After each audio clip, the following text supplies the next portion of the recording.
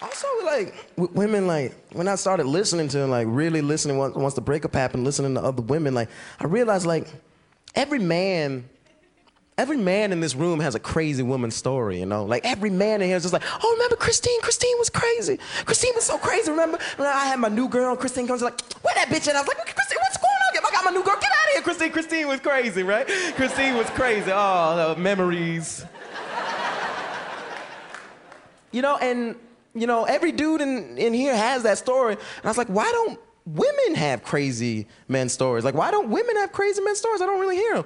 And then I realized, I was like, oh, it's because if you got a crazy boyfriend, you gon' die.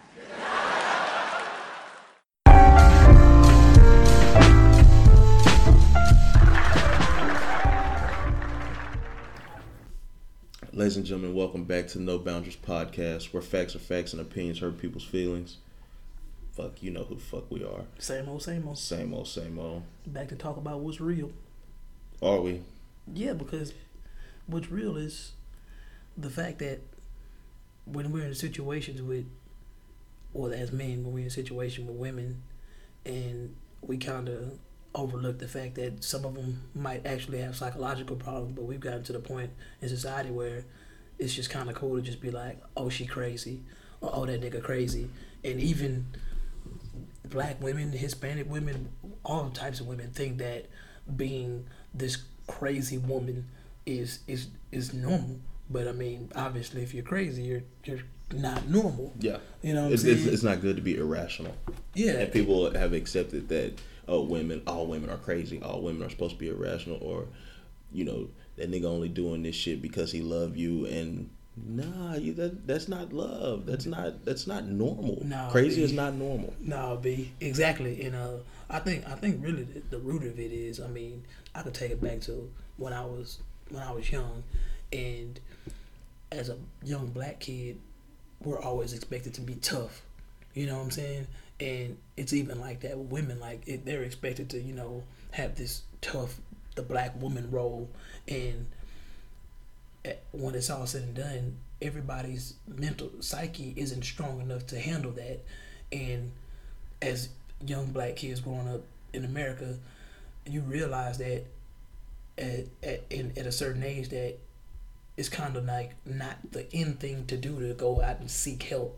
No. You know what I mean? It's embarrassing. People find it to be embarrassing. Yeah, like nobody ever wants to admit, even if as a parent, nobody ever wants to admit when their child has ADHD, even though I think ADHD is bullshit, but nobody wants to admit when their child is maybe autistic. They may hide their kids when they realize their kids have Down syndrome, because mental health in the black community it has this stigma on it to where it's like it's either people laughing at it, or they're not taking it serious, or they're embarrassed by it.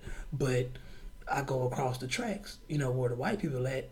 You got this middle class rich white lady that she's stressing out over the fact that her husband lost a job, and she's sitting in a therapist chair. You know, it's so easy for them to go out and seek help. Yeah. So why am I here today? I'm basically here today to try to figure out why is it that black people don't take mental health serious, or why is it that black people are embarrassed by the fact that, you know, it's something wrong with me.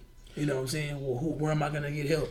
I find that black people are A, embarrassed, B, uneducated, or C, they just don't give a damn.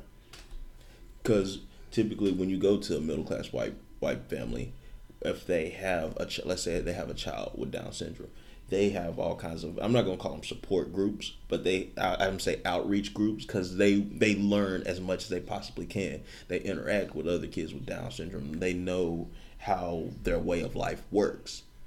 And as far as black people, I guess I'm not going to say technically, but the way that when you do see it, it's few and far between. Because black people will send their children away and they're just gone forever, and just like they were, what is it, the island of lost toys or whatever. Mm-hmm. You know, you basically discard them because you see that as them having a flaw. You see them as being imperfected, or you see them as being less, when in all actuality they're as capable as anybody else, just not in the same way.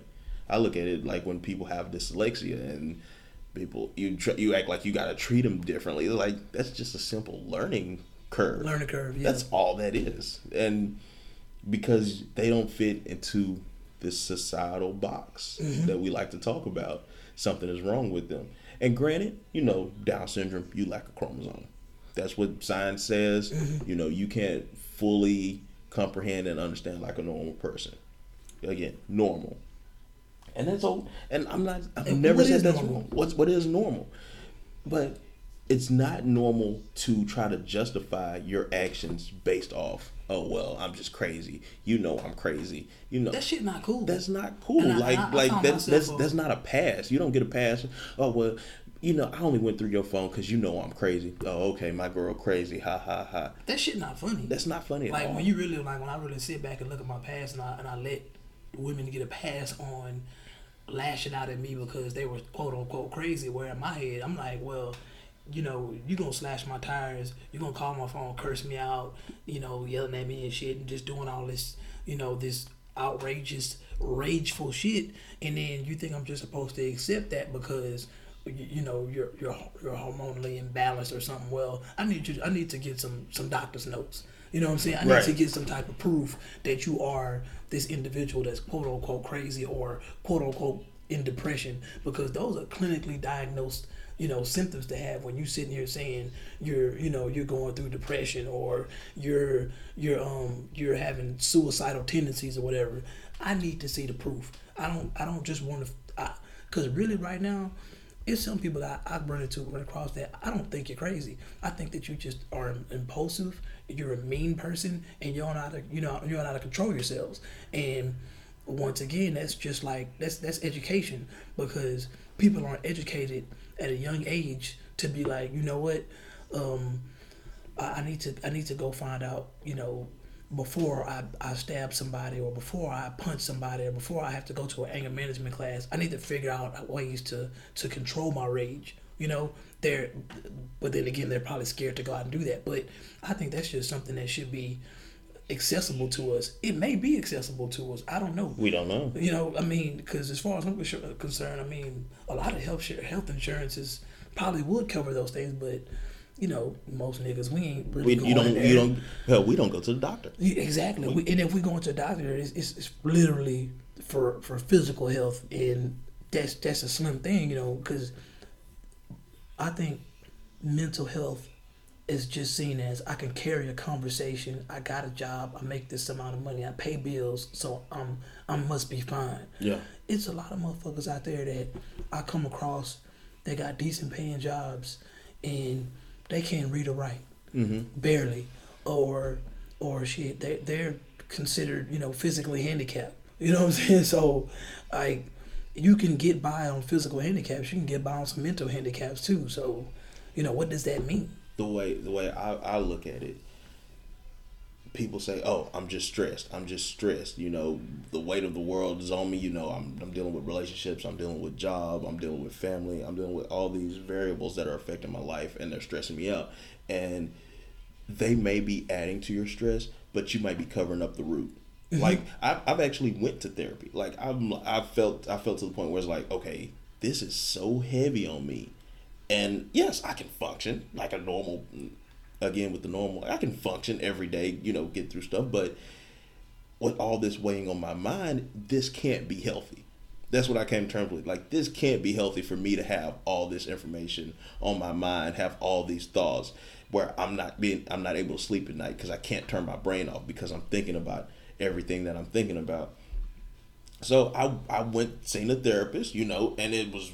I encourage everybody to do it, honestly. Like, especially if you can afford to do it. If you can, you can afford to do it. You got that $700 iPhone over there looking at memes all day. You can afford to go to a therapist at least freaking one time. It was $100. It was $100. That's most people's phone bills. That's your phone bill. That's most people happy hour bills. And I didn't feel like, yes, I need to go every week. Didn't feel like that. I felt like that one time a month I went for like 3 months. That once a month, it was good.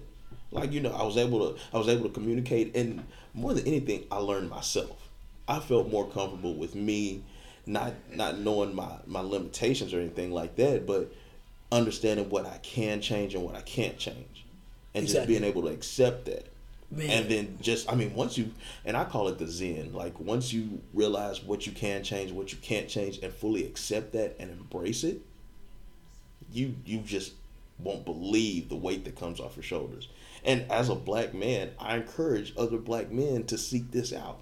Like, how do you expect to start a family, be in healthy relationships, be successful on your job when you're not even okay in your own mind? You can't even handle the stuff that's in your own mind, but you're ready to take on the world. And this just doesn't work. It's not realistic, but black men especially are brought up in a world to where they need to do that. It's no ifs, ands, or buts about it. Like, I see a lot of women, especially feminists, trying to push for the man to be more feminine, meaning be like, don't be afraid to cry. And I just feel like, you know, that's not necessarily feminine. That's just a reaction to a certain stressor. Just like, why do we laugh? You know, people don't ever sit there and just think about, like, why was it that when I was a child and I felt something was funny, my first reaction was, ha ha ha. You know, people don't think about stuff like that. And people accept it. Just like men should be able to accept that one of my stresses is when I'm fucking stressed out or pissed off, I am going to cry. Yeah. You know what I'm saying? A tear may fall down my eye. I'm going to get it out of my body somehow, some way. You know, it may make your hand hurt, but holding all that shit in is not good for your psychological state. It's just not. And even crying is a way of letting it out. Yes, exactly. I'd rather cry than punch holes in the When walls. the last time you seen niggas cry, man? It's like, I'm not saying I'm wanting to see niggas cry, but I don't see cats crying like that on a regular, you know. No. And I know cats is going through it on the regular. You know what I mean? Like, and people look at you and be like, man, I don't see how you holding it together. How you holding it together? And you ain't holding it inside, together. breaking the fuck up, trying to hold this all in shambles. You shambles. Like, you're not crying. You're not communicating. That's, I think, more than anything, communicating. You're not verbalizing this to somebody. You're not writing this down in a notebook. You're not getting it out of people. Like, nowadays, with social media being so prevalent, they like to vent to a bunch of people that don't care. And I feel like, although I feel like the cheap way of therapy for black people is going to church, I feel like even venting to yourself, to me, is praying.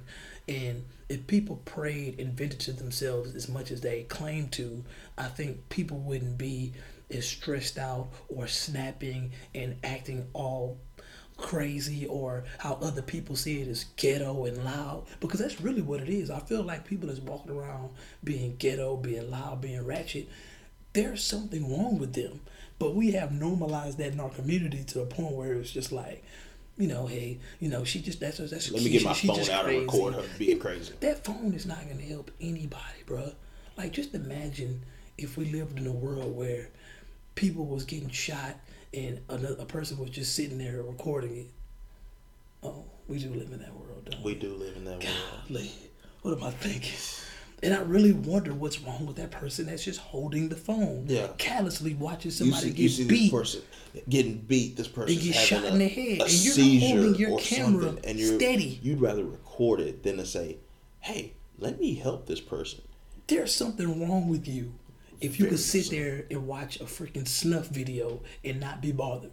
First of all, there's something wrong with you if you can watch snuff videos. Exactly. Period. When I grew up and I saw somebody's head get blown off, that was it for me. Yeah. I was done, because I feel like my psychological state, it still has enough empathy in me to feel sorry for that person. I don't even know them. But nowadays, it ain't nothing. We can watch people get shot all day. And people think that's not doing anything to their psychological state. They're thinking like, oh, you know, it is just what it is, man. It should have happened every day. If it happens every day, then why haven't you personally saw it then? Yeah. You're watching it on a freaking social media site, probably where it happened 300-400 miles away, and it's probably not gonna happen again for another few months, or maybe a year. And when it does happen, it could be something that happened a year ago that just now finally leaked to the press. You know what I'm saying? People don't ever put those pictures together. But long story short, you don't even need to put those pictures together, because you shouldn't be looking at that crap, because it's not good for you.